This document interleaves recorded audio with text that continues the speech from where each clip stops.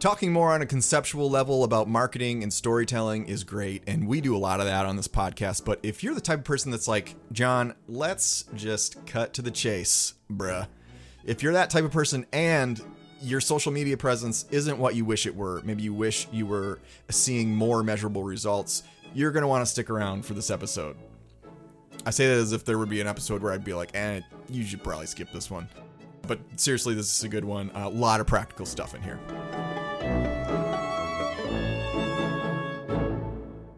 Hey, welcome to the Higher Ed Storytelling University podcast, a podcast dedicated to helping higher ed marketers tell better stories, create better content, and enroll more students. My name is John Azzoni. I'm the founder at Unveiled, a video production company working specifically with colleges and universities on automating their video storytelling content through a subscription approach. You can learn more at unveiled.tv. That's UNVEILD. If you're listening to this podcast for the first time, go ahead and subscribe. And if you've been listening for a while now and haven't left a review, I'd love for you to break the seal and do that. My guest today is Hannah Acosta. Hannah is the passionate and purposeful leader of the social media department at Ugly Mug Marketing. Over the past 4 years, Hannah has grown her department by 340% and has worked alongside hundreds of small business owners and entrepreneurs as they navigate the ever-changing digital marketing landscape. And she's worked with a lot of colleges and college admissions teams to help them build predictable marketing systems and content that consistently delivers results. And this was certainly one of the most positive, joy-filled conversations I've had in a long time. And while Hannah specializes kind of a lot in Facebook and Instagram paid advertising, we also get into a lot of specific organic tactics for success, specifically on Facebook, Instagram, LinkedIn, Twitter, and TikTok.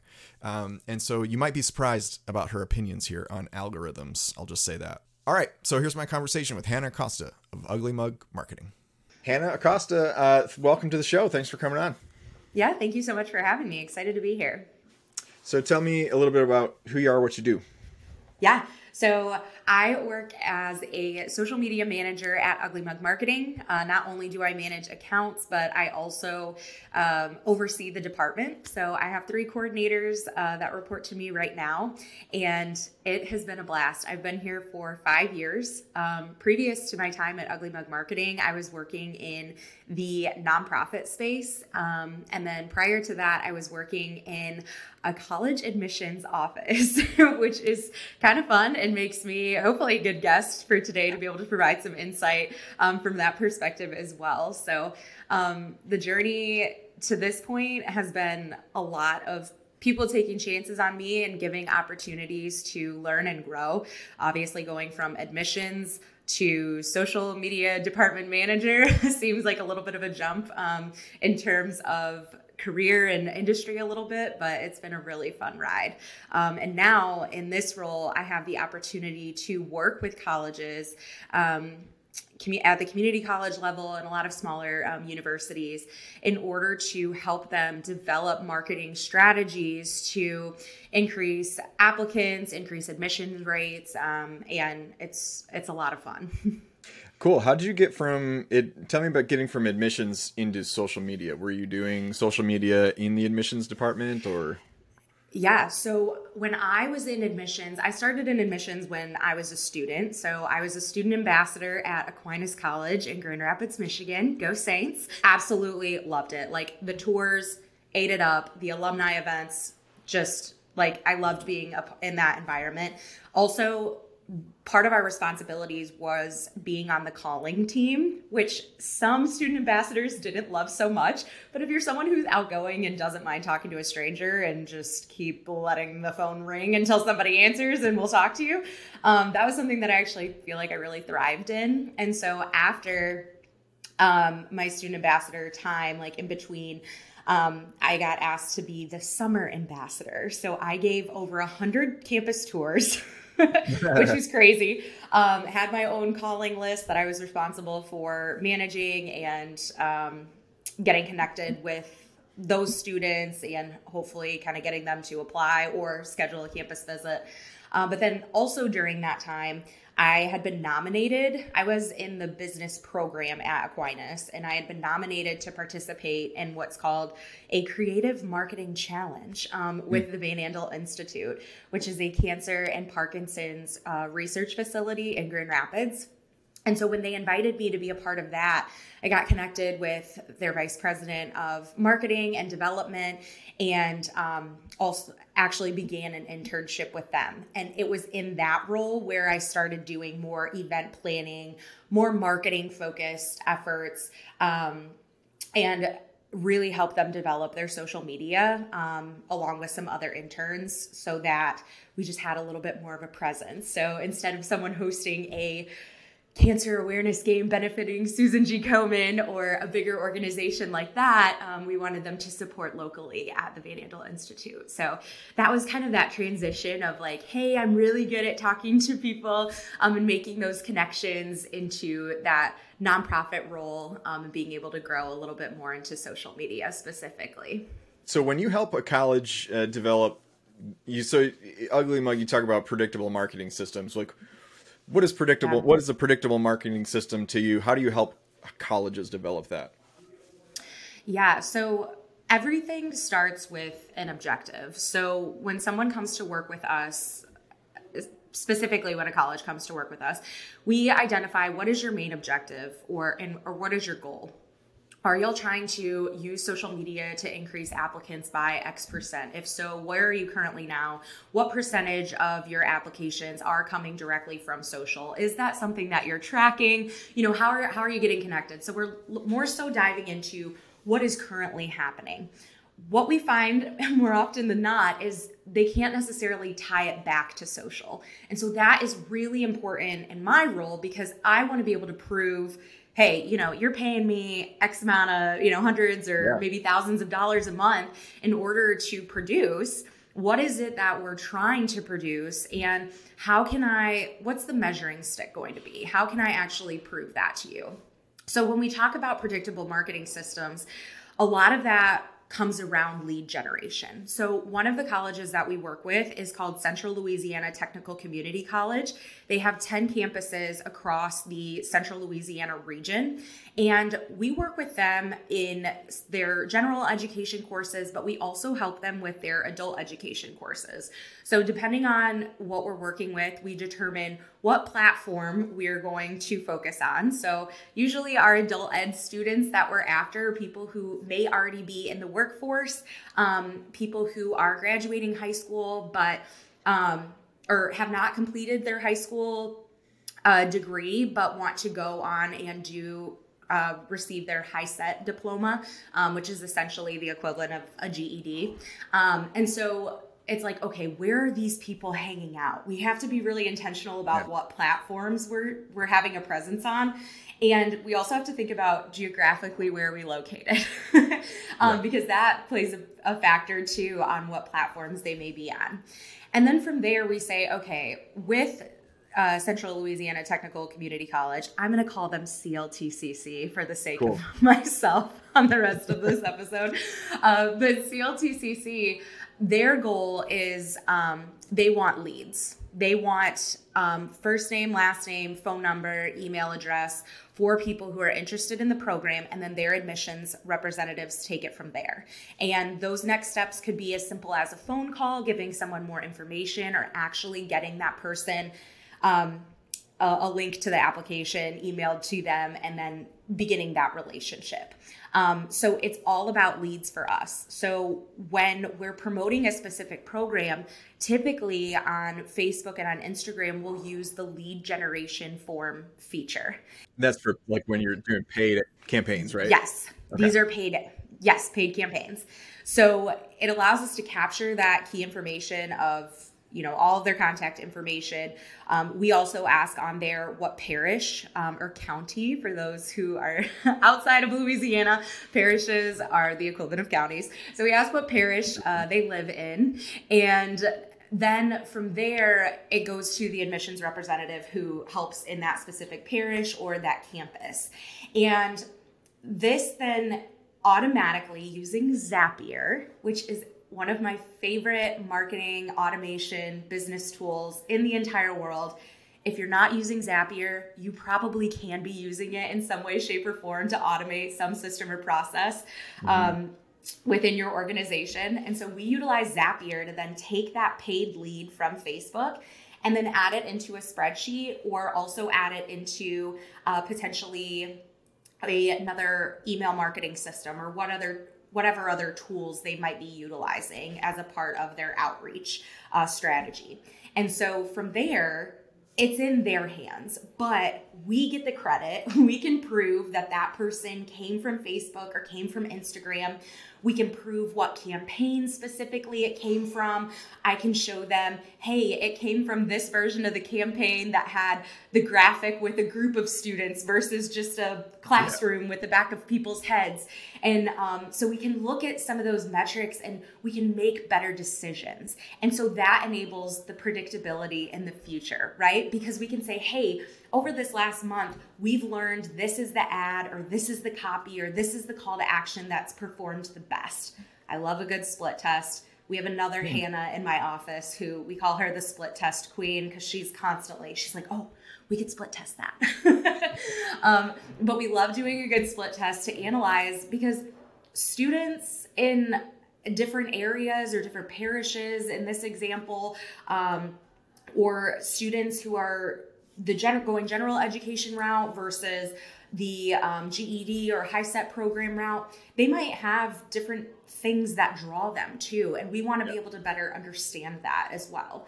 And so really making sure we're speaking to those individuals is key when we're putting the ad together itself, with the copywriting, not only the image, but the copy as well. So once we build out those systems, it becomes really easy for us to duplicate those with other programs. So if we've done this for CLTCC, for the nursing program, it's pretty easy for us to go back and replicate that for their manufacturing program, right, or to go back and replicate that in some way, shape, or form for the high set program. And it's nice on the admissions representative side too, because they know what to expect. They're like, hey, these leads are going to come in daily. They can get into a routine of when they check in, how often they follow up, and build out systems around that on their end too. So goals and objectives, setting up automations, building out content that's relevant to that audience, and then of course automating that so it makes it really seamless on our end as the marketer, but also on the school's end as well. Cool. That's awesome. Sorry, that was a very long-winded answer. No, great. Packed with stuff. Zapier, you mentioned Zapier. I keep like kind of dipping my toes into those waters, and I'm like, it's too complicated. I'm like really big on automation, but I haven't gotten into Zapier yet. So I'm interested to, now that I hear you praising it, I must be missing something. Yeah, it's awesome. We use it a lot for lead generation stuff, just because it can speak to so many things, especially like in this example. If you don't have some sort of automation connection to a spreadsheet or to your CRM or whatever it may be, you're manually having to go and download those leads every time they come in. And so I'm like, that can be really time consuming. So anytime we can cut out busy work on our end or our client's end, we're like, surely Zapier can do this for us. Awesome. It's like the butler. Zapier the butler. Yeah, literally. So what issues do you see colleges struggle with when it comes to social media? Like when you first start working with them, what's kind of a pattern where you're kind of addressing the same types of things over and over with different schools? Yeah. Number one is like the overall messaging seems to be slightly off. Colleges love to talk about their accolades and how they're the best program for this, or they're the best value, or they're on this list. And sometimes those matter, right? Especially for larger colleges and universities. And in those instances, those are always known, right? Everyone knows UNC's MBA program is phenomenal and people want to be a part of that. So for smaller colleges and universities, like they really focus on that US Today top 50 best colleges for value.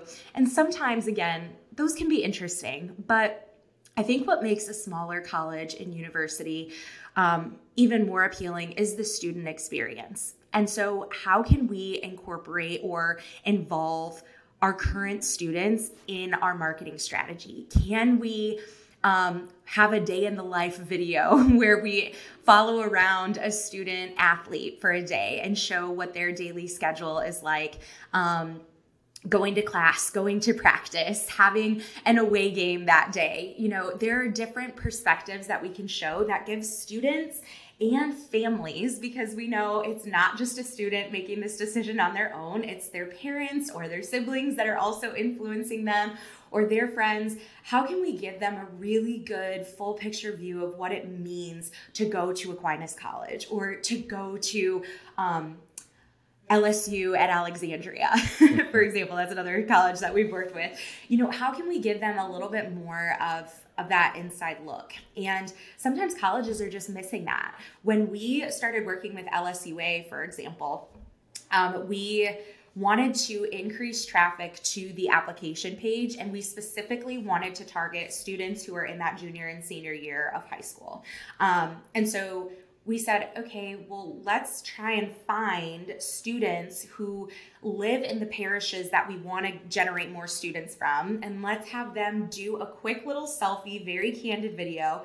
We can put some fun text on it, make sure that they recognize that, hey, this is Allison, she's from Evangeline Parish, just like where you live, where the ad is going to be running, and let's run that in stories. Or let's create a reel with Allison, and then let's run that as an ad specifically in that parish. How can we, you know, we want to show that other students who quote unquote look like you, and it doesn't have to be they physically look like you. It's another girl who, for me, is Hispanic and is 5'4" and also plays soccer. You know, for me, it didn't need to be that, but someone that I could actually relate to, someone who's from my same hometown that also goes to this school. Sometimes that can just make a student feel more comfortable, or can kind of intrigue them and pique their curiosity. So that's one thing that I feel like is kind of lacking or missing, is just that overall messaging and including, and specifically messaging from our current students. Like, how can we utilize them and incorporate them in our marketing strategy? Because sometimes they're our biggest asset, right? Sure. As colleges, like you get some phenomenal people, and it's like, can we include them? Can we tell a little bit more of their story? So that's one thing. And then I think, you know, big picture wise, making that connection of like, this person came to our website and applied because they saw X, Y, or Z on social media, or because they were on Instagram, or because they were on TikTok. Like, being able to have that, being able to measure it, because especially in smaller colleges, like, budget is tight, right? We don't have all of the major funds that, or even capacity to be able to produce high quality video work as a school like Duke or UNC or NC State here in Raleigh might have. And so we have to think about, okay, how can we get creative with our resources? And some colleges, they're like, oh, well, if we want to run ads, we have to have like $10,000 a month to run an ad. And that's simply not true. You can run an ad for a fairly healthy campaign targeting, you know, a 50-mile radius for like $100 a month. Oh, really? It is possible. So yeah, you don't have to have a massive budget. Of course, the more you pay, the more you can play, which means you can reach more people or generate more leads with a larger budget. But you can start off small with as little as $100 a month, just to dip your toes in the water and see what kind of results you can get from there, and then scale. And I always recommend the scaling method, because if you throw $1,000 at Facebook, they're 100% going to spend all 1,000 of your dollars. Okay. Yeah. They're not looking out for you and your best interest. They just want your money. So it's like, well, can I give them $200 for a couple of weeks and see how that goes? And then if it goes well, then add another $100 and then another $100 after that, and keep extending it. It's possible to do it that way too.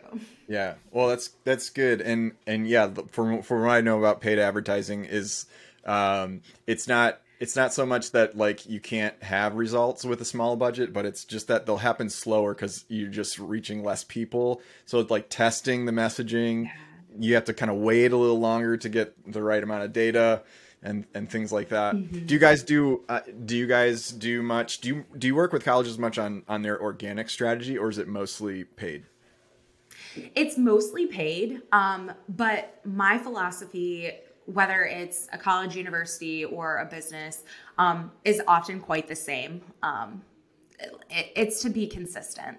And it's to actually go and look at the data and consider who you're trying to reach and where those people are hanging out, as I like to say, so that you can maximize your resources. And your resources might not be financial. It might be your time or your bandwidth of your staff, right? We don't have to be on LinkedIn, TikTok, YouTube, Snapchat, Instagram. If you can't keep up with all of those, it doesn't look good to be on all of them, right? Nobody wants to go to your college's Twitter page and see the last time you tweeted was 2016 and it's 2023, right? You want to be able to keep up and be consistent. And so setting some realistic goals around how often you're posting and when you're posting can be really helpful.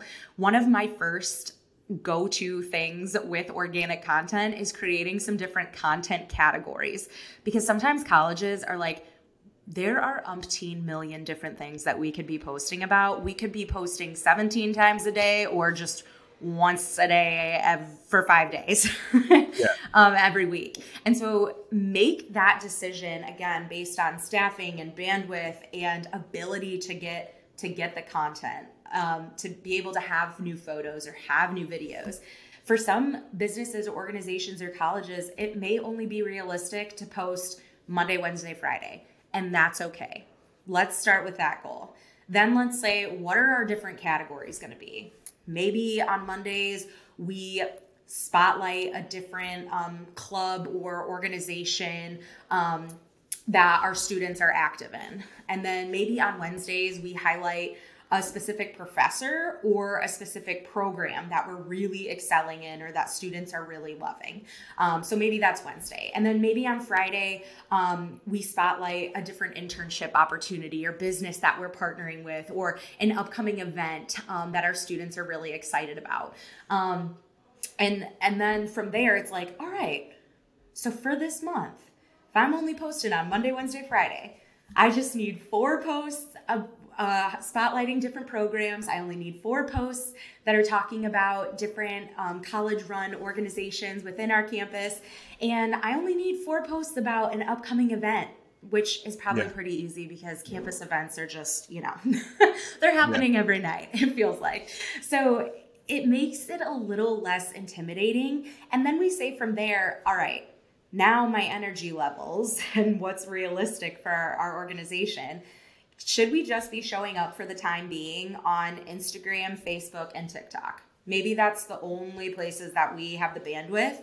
And maybe from there we say, all right, well, we do also offer a master's program. And we know those people are most likely going to be on LinkedIn that are going to be coming to our Master's of Management program or our MBA program. So then maybe we have some content built separately and we focus just MBA stuff on LinkedIn, right? Like you kind of have to be strategic about it. Not kind of, you do have to be strategic about it, especially if you are working with those limited resources. Because again, you can't be all things to all people. Pick a few, set a goal for posting, develop your content categories, and take some time to look at the data of like who is hanging out on these platforms. Like if you're trying to reach like the TikTokers, then you maybe, that age or demographic, if that's the majority of people that you're trying to reach, maybe you do need to be on TikTok. But if you're an MBA program, it's likely that you need to be utilizing the majority of your resources on LinkedIn or maybe on Facebook or Instagram, and maybe not so much on TikTok. I'm not saying those people aren't on TikTok at all. I'm just saying the majority of them are probably on those other platforms. I love scrolling through reels and TikToks, but I especially love the ones of like millennials trying to act like Gen Z, like in the workplace. Yes. And it's like, not you showing up late to this meeting or whatever. It's like, I texted my wife today. I texted her something about our bank account, and I was like, not you like depositing money into our bank account. And I was like, did I do that right? Yeah. Is that what the kids are saying these days? I know my husband and they have this giant vintage market downtown Raleigh this weekend. And my husband and I walk in and he goes, I think we are the oldest people here. Like all of these kids are just dressed like Gen Z and they're in the corner making TikToks wearing their like vintage Red Wings shirt. He's like, they don't even know who played on that team then. Like, I know. I bet if I asked them who Brett Hull was, they wouldn't know who that is. I'm like, oh, okay, honey. Totally. Let's get our sweatshirt and get out of here. Yeah, my wife and I like to go, when we go on dates, we like to look around and see who we think is on their first date. And it's like the young kids, because it's like they're super into each other and they're like, there's no pause in the conversation. So we're like, yeah, definitely first date. They're talking about like what their favorite muffin is or something. Best coffee shop in Metro Detroit. Yeah. Quick break here to drop in on a part of our conversation that happened after we were done recording this actual episode. We were just kind of shooting the breeze after and got on the subject of the importance of your college using its own B-roll versus using stock footage. So here is that part of our conversation. Almost every school that I've encountered is like hurting for their own B-roll, of footage that they can put in ads and different video content, because they're just using stock footage and they're tired of using stock footage. And, we should have talked about that too. Episode. I'm like, guys, this B-roll looks nothing like your classroom looks like, or it looks nothing like your campus looks like. There's palm trees. And LSUA does not have palm trees. It is in rural central Louisiana. Like, right. we gotta fix that. Yeah, it's like a dividing line. Schools that use stock footage and then have their own commercial level footage. It's just, I feel like it's just like two different. Once you get your own footage, it's just like you are in the big leagues finally. Yes. Because it's just like it's so good to have stuff at the ready of your students, of your professors, like all the programs. Just something you can even pull still images from those to use in ads and stuff like that. It's just super helpful, and way more authentic than palm trees in a like Alaska or something. Literally. If you listen to this podcast much, you've heard about our storytelling subscriptions, and the icing on the cake is that we're filming all year long stuff of your school, your students, your professors, your programs. And then in addition to all the other deliverables in the subscription, all the polished videos and stuff that you're going to get, we're going to give you all the footage that we shot. All that B-roll to use however else you want. You can put it in ads, whatever, pull still images from it even, and put it on billboards, whatever. So while there are times when stock footage is helpful, the majority of time you'll have no need for it. Okay, so that's my plug, and back to my my intended conversation with Hannah. Cool. Well, I want to switch gears and talk about, I guess, so like with paid content, algorithms maybe don't come into play as much. But maybe let's talk about best practices for some different platforms. So let's start with Facebook. What advice would you give for best practices for Facebook for colleges? Yeah, that's a great question. It varies so much, and I always just have to chuckle when I see. The kids are definitely not saying chuckle, by the way. But I always have to laugh whenever I see someone who claims to be an expert on the algorithm. The algorithm is not managed by a specific person per se. It's evolving. Name's not Al. And yeah. Last name Gorilla. Yeah, it's not. And it is so custom per person, right? Facebook knows, I mean, if anyone watched The Social Dilemma, you probably were enlightened about the social media world. Yeah. They know how much time you spend hovering over an ad, even if you never interact with it, even if you didn't even click on the picture and zoom in. They're studying that, and they're serving you content, hence your explore page on Instagram, or hence anything that pops up when you open TikTok. They're studying what you're watching and what you're interested in. And so the algorithm is really individually based, right? Of course, there are things that we can do on Facebook and Instagram and all the platforms, which I'll get into, that can help us show up more so in the algorithm for that target audience. But one of the things on Facebook that I would say best practice is to be consistent. And I kind of touched on this just a moment ago, so I won't go down this rabbit hole again. But again, thinking about, who am I creating content for? And the person on Facebook, in the college example, might be the parent. It may not be the student. Right. So how can I be intentional about creating content about our college, our university, our programs, our student life here that is suited for the parent? Because I know that the student is probably more likely on Instagram or Facebook. So being intentional about building content for the person that is hanging out on that platform, and then doing so consistently. Now, Facebook Business Suite. In here, it will tell you best times to post based on people that follow your page, so that you can maximize the best organic reach or engagement. And there's a lot of research out there that's like 2:45 p.m. on Thursdays is the best time to post.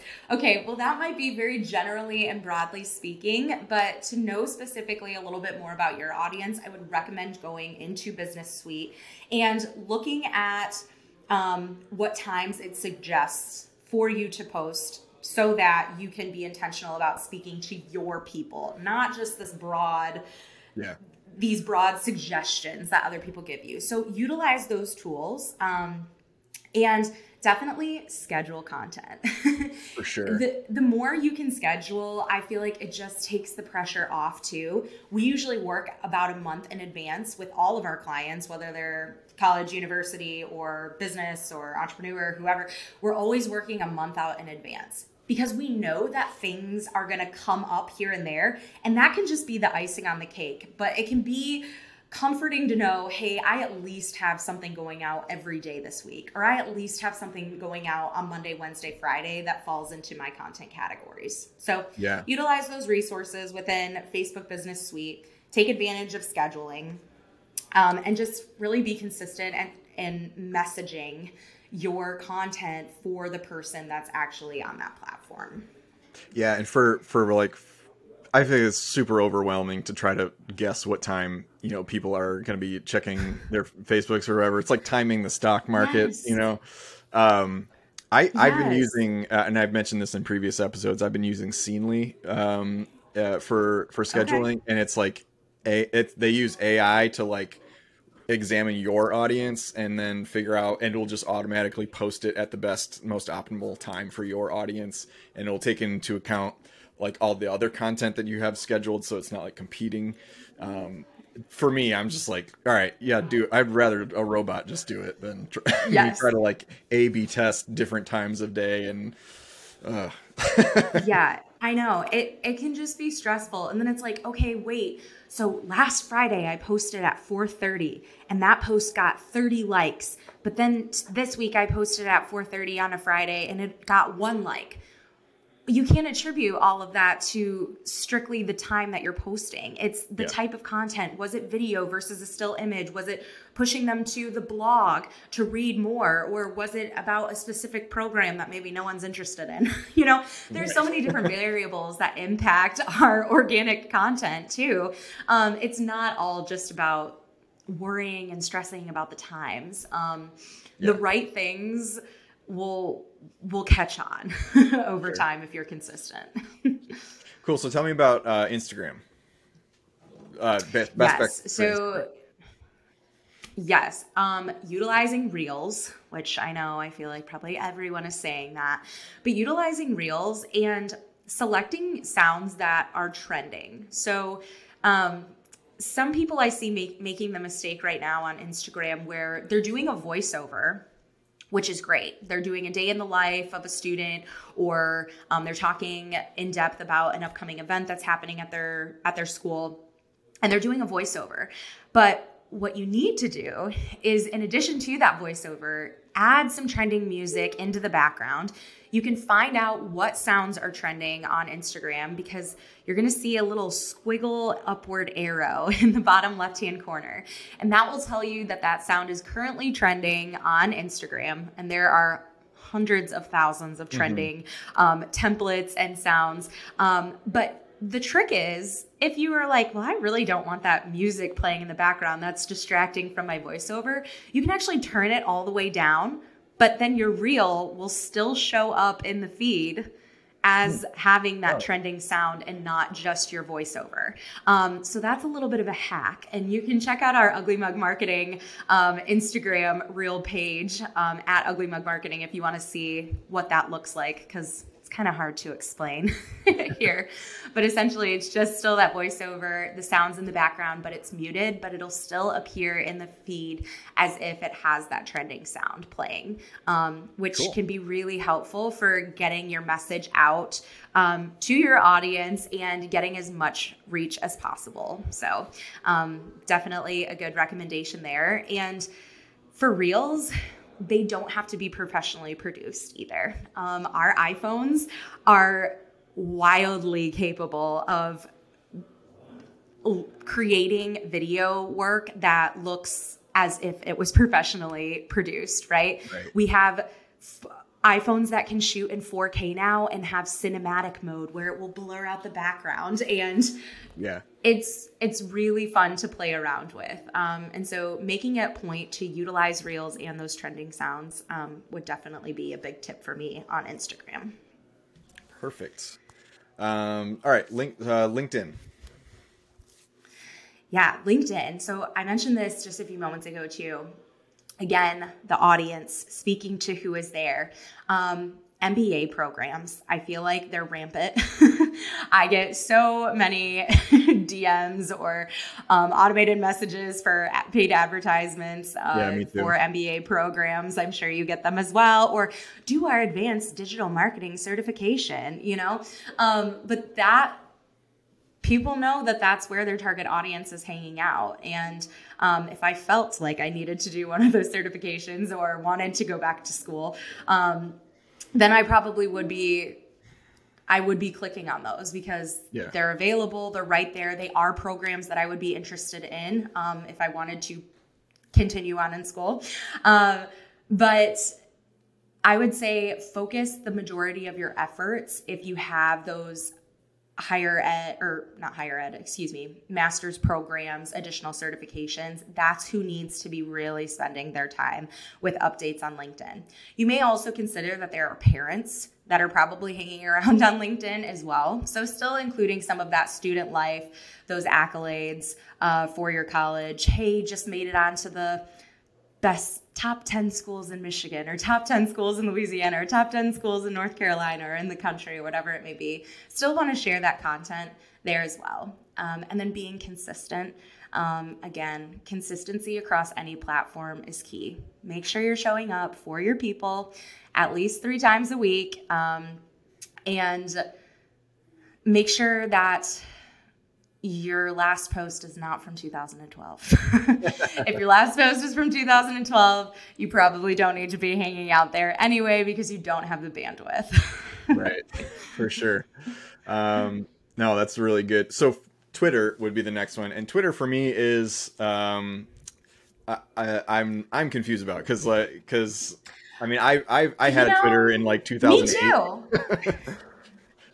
On a previous episode, I was talking about too. how like there's a picture of me, like my profile picture on my old Twitter account is me with like a faux hawk and like big plugs in my ears and a lip ring. And I was like super cool looking, and I can't get into my Twitter account to like take it down. And so it's just there. Yeah, it's just like I have not touched Twitter, and it was before I had like one password to keep track of all my passwords. So I've been like every year I go on and try to guess my password from back then, try to take down. And they're like, he's still trying. Yeah. So who is on Twitter? Because I think like Facebook, it's like, yeah, parents, that makes sense. Instagram, younger people. LinkedIn, professionals. Twitter is kind of like maybe a catch-all, but maybe not. You tell me. Yeah, when it comes to the higher ed space, my perspective is that the people that are on Twitter are either like finance experts or people that are very interested in the finance world or potentially your finance program. And so maybe we need to be hanging out there because they're probably going there and keeping up with the stock market and keeping up with all of that, like that world, like that industry very much is active on Twitter. And so if we have a program that goes along with that or is adjacent to that, then maybe I need to be hanging out there too, because it's likely my students or my prospective students are also spending their time there. My other take on Twitter is that student athletes are on Twitter, or a lot of sports writers and a lot of athletes in general are hanging out on Twitter. And so again, if our basketball team or our athletic department can have a presence on Twitter, I find that to be of value too in the higher ed space. Beyond that, I'm also confused about Twitter. We have one client who actively posts on Twitter. And they are an economic development group. And so a lot of what they're tweeting has to do with the region that they're serving, new businesses and organizations coming to the region, an interesting Wall Street Journal article about, the growing manufacturing world in rural communities, things like that. And so that's very much my perspective on Twitter. I think it's reserved for kind of that finance industry or maybe specific programs. Or industries that our college either feeds students or interns into, and then also the student athlete. That's cool. That's my take on it. I wish I could speak more to it, but I'm also trying to log into my old Twitter account. I don't know how to get into her. I can still see my old Twitter like feed or whatever, because like you can see like the public facing feed, and I'm like, it's so cringy what I used to post about. It's just like I would be having a bad day and post some like cryptic tweet about something depressing or like or just like a Blink-182 lyric, I don't know. Yeah. Something like what was I doing? Yeah, oh my gosh. And like lots of food. That was like back when like you had to take a picture of whatever you were eating for lunch. Yes, it was requirement. Phone ate first. Yeah, right. So lastly in this section of the episode, tell me about TikTok and how should schools be looking at TikTok? Yeah, I think TikTok is really where we can engage our current students and keeping them excited about what's happening on campus and keeping them informed. But that also is a huge opportunity to attract students who are currently in that college searching process, because they see that and they're like, number one, that looks super fun. I want to be a part of that. Or number two, yes, I'm interested in that program. I can really relate to that student that they're featuring here. And so I think TikTok is definitely a place that we need to be for those undergraduate programs. It is key to connecting with that, 16, 17, 18-year-old demographic at this day and age. But it's also important for staying connected with our freshmen and sophomore students who are still maybe finding their way on campus and trying to maybe your college or university is massive and there's like 10 to 30 programs that are happening every single night. So just keeping our students and current students informed as well. So definitely need to be on TikTok. And again, trending sounds, all of that. You can navigate all of that within the TikTok app. Does not have to be professionally produced. I find that some of the most popular TikToks that I get sent, or the things that perform the best, feel more organic. They feel more natural. They feel like they're really following that student a day in the life, or they feel like they really are getting an experience of what a campus tour is like from a prospective student's perspective. That felt like quite a tongue twister. That was good. That's like a rap lyric. Yeah. But that's my take on TikTok. Definitely want to be hanging out there, posting content, cross-posting content when you can onto Instagram too.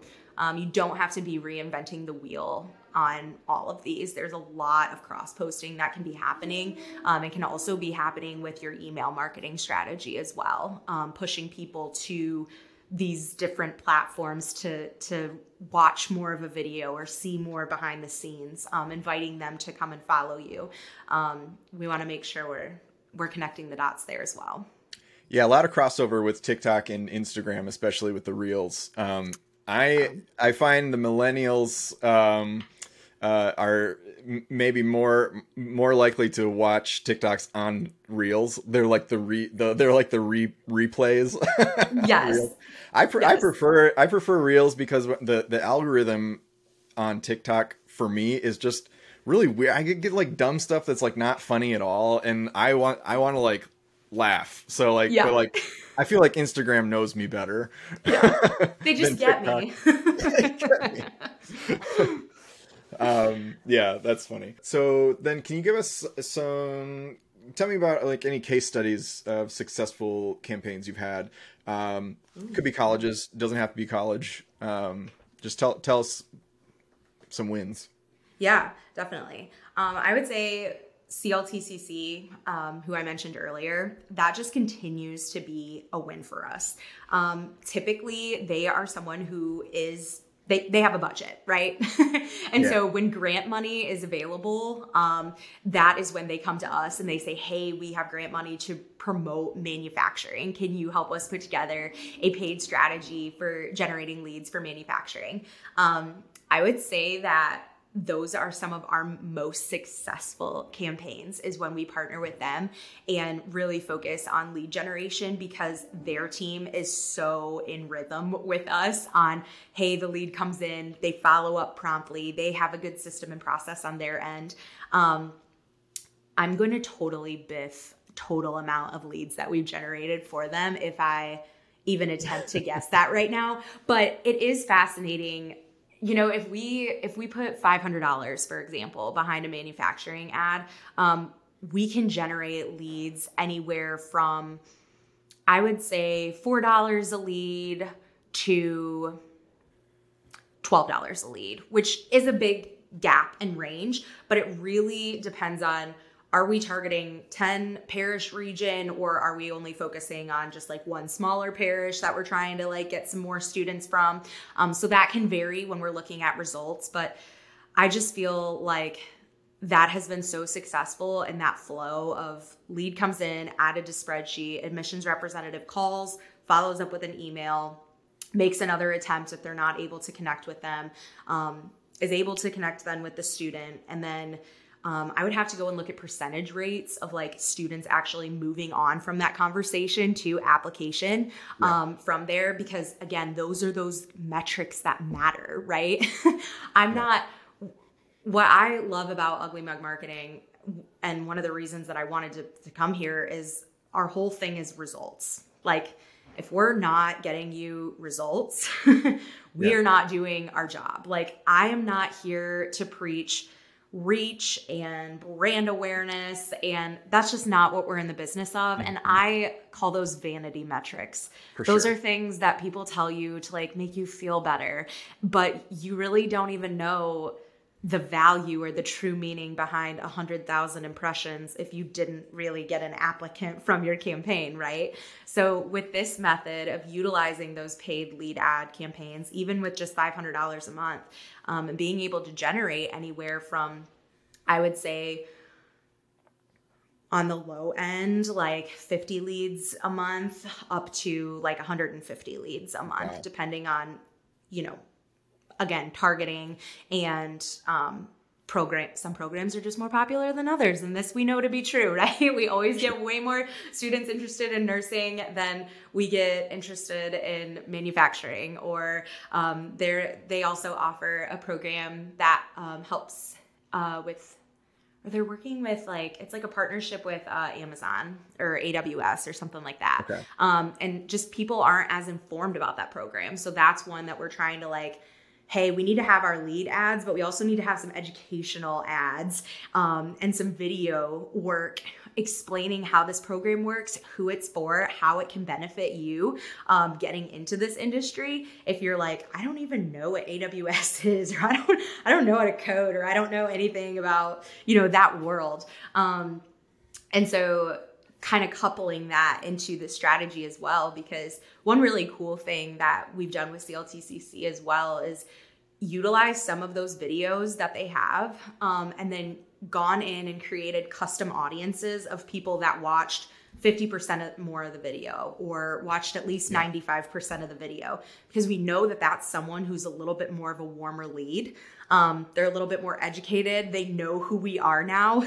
We're moving them along the natural progression of someone who is a stranger and then becomes a friend and then becomes maybe an applicant, or someone who becomes an actual student, and then someone that becomes an evangelist for us. So someone who's ranting and raving about Aquinas College, like myself, which is probably why my brother ended up going to Aquinas College as well. But we want to make sure we're moving people in that natural progression. And we've done, I think, an outstanding job of doing that with CLTCC and their various programs, and moving people in that progression of, hey, maybe I don't know about this program, or I don't know about CLTCC, to, hey, I know about them, I like them, to, yep, I'm filling out this lead form, or yes, I'm becoming a student, and then someone who's going to hopefully go on and sing CLTCC's praises to the next student. Cool. I feel like I should get I should work out an affiliate link with Aquinas College. I know. I'm like, the amount of times I've mentioned CLTCC and Aquinas College in here, I'm like, man. The benefits of working with Ugly Mug. They'll go on to podcasts and just sing your praises. Last question is, what are some of your favorite books or resources on social media marketing? I would say a couple of my favorite podcasters are Jenna Kutcher with the Goal Digger podcast. Really big fan of her in general. And so love her podcast. She always has phenomenal people, great bite-sized content. And a good friend of hers is Amy Porterfield. And so I love Amy's. Yeah, Amy's podcast is so great. It's just like, even the title of it, I'm like, yes, I know exactly what I'm getting here. I know if that's for me, or if that's something I want to learn more about, or if I know if I should just skip this one. I'm not interested in that, or I already know about that. Those are two of my favorite, kind of business-based podcasts. As far as books go, one book that we've read as a team at Ugly Mug and is now a part of our training for new hires is the One-Page Marketing Plan. That really gives just an awesome overview of we laugh because we're like, we feel like the author, whose name is escaping me right now, he's just kind of he just kind of stole from a bunch of different people, but put it all in one place. So it's a lot easier for us. Right. And so love that book. And then my second favorite would probably be Know What You're For by Jeff Henderson.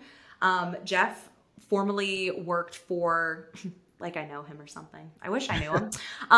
He worked in marketing at Chick-fil-A. He also worked for the Atlanta Braves. And then he went on to pastor Gwinnett Church, which is, Gwinnett County is one of the largest counties in the country or something, I think. But while he was there, he created what was called the For movement. So his whole message is letting your customers know that you're for them, right? Making your message less about you as the business or organization or the college in this example, and letting it know, hey, we're for our families, we're for our students, we're for our student athletes, would be kind of how he would likely Yeah.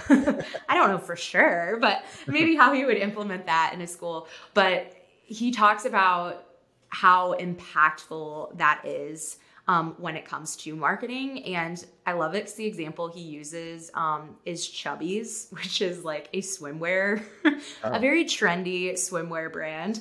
But he talks about how like when you go to the Chubbies social media pages, you're mostly going to see photos of their actual customers wearing Chubbies products, and they're actually going to tag their customers more than you're going to see a professionally put together, styled, shoot, beautifully curated feed. You're going to see memes there. Like, they do such a great job at showing their customers that they're for them by simply just sharing their images, because that creates such an incredible amount of social proof too, because now that person got featured on the page. They're probably going to go share it on their stories. They're probably going to go tell their friends. Then all of their network is going to see it, and they're going to go and follow Chubbies or go and become a customer, because people buy from other people, right? They don't buy from us, or they don't come to our college because we said our college was so great.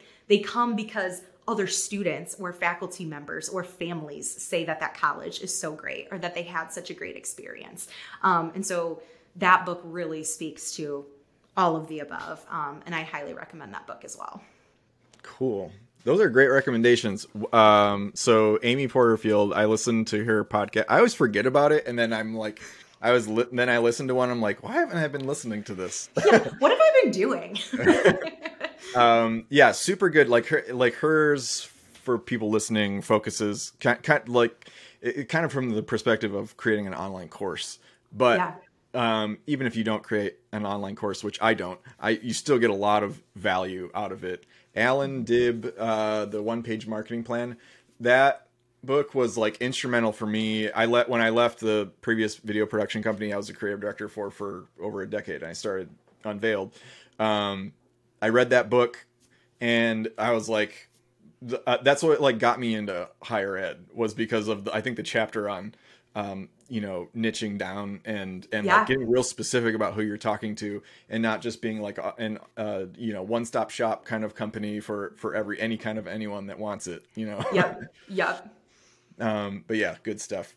Okay, awesome. Well, this has been a joy to talk to you. Thanks for coming on the show. I really appreciated having you.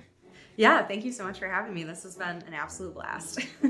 Thanks for listening. Definitely go connect with Hannah if you have questions or need guidance on your social media strategy. You can go to their website at uglymugmarketing.com. 3 things I want to give you before you go. Number 1, look, student and alumni success stories are one key way to win on social media. I didn't make that up. Hannah said it. Don't look at me. However, it just so happens that at Unveiled, we make that process easy with our video storytelling subscriptions. Get one new commercial level student or alumni story drop in your inbox on the first of every month, plus 2 different cut downs for social media, a 30-second and a 15-second, and then 8 topical videos that we've repurposed from the interview content. And what that means is, remember how Hannah talked about having the student make the ad of themselves, or showing you a day in their life, the student being the one kind of selling the school or something like that. It's coming from their perspective. Well, we're going to work with you and your team to come up with what are 8 or 10 things that you'd like this student to talk about while we have them on camera. So we can ask them whatever we want. Scholarships, career development opportunities, how great the professors are, small class sizes, whatever those talking points are that fit into your school's messaging strategy. We'll have the student speak on those topics and basically sell them for you. That's what those 8 topical videos are about. And I did flunk advanced algebra twice in a row in high school. So I may not be the best example of a math wizard, but I can tell you that 8 topical videos plus 2 cut downs plus 1 full-length story equals 12. I'm sorry. 11.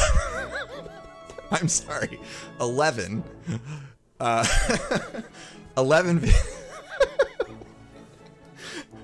Wow. It's early, guys. 11 videos per month for 12 months. I will get this right. It's 132 videos for the year with this subscription.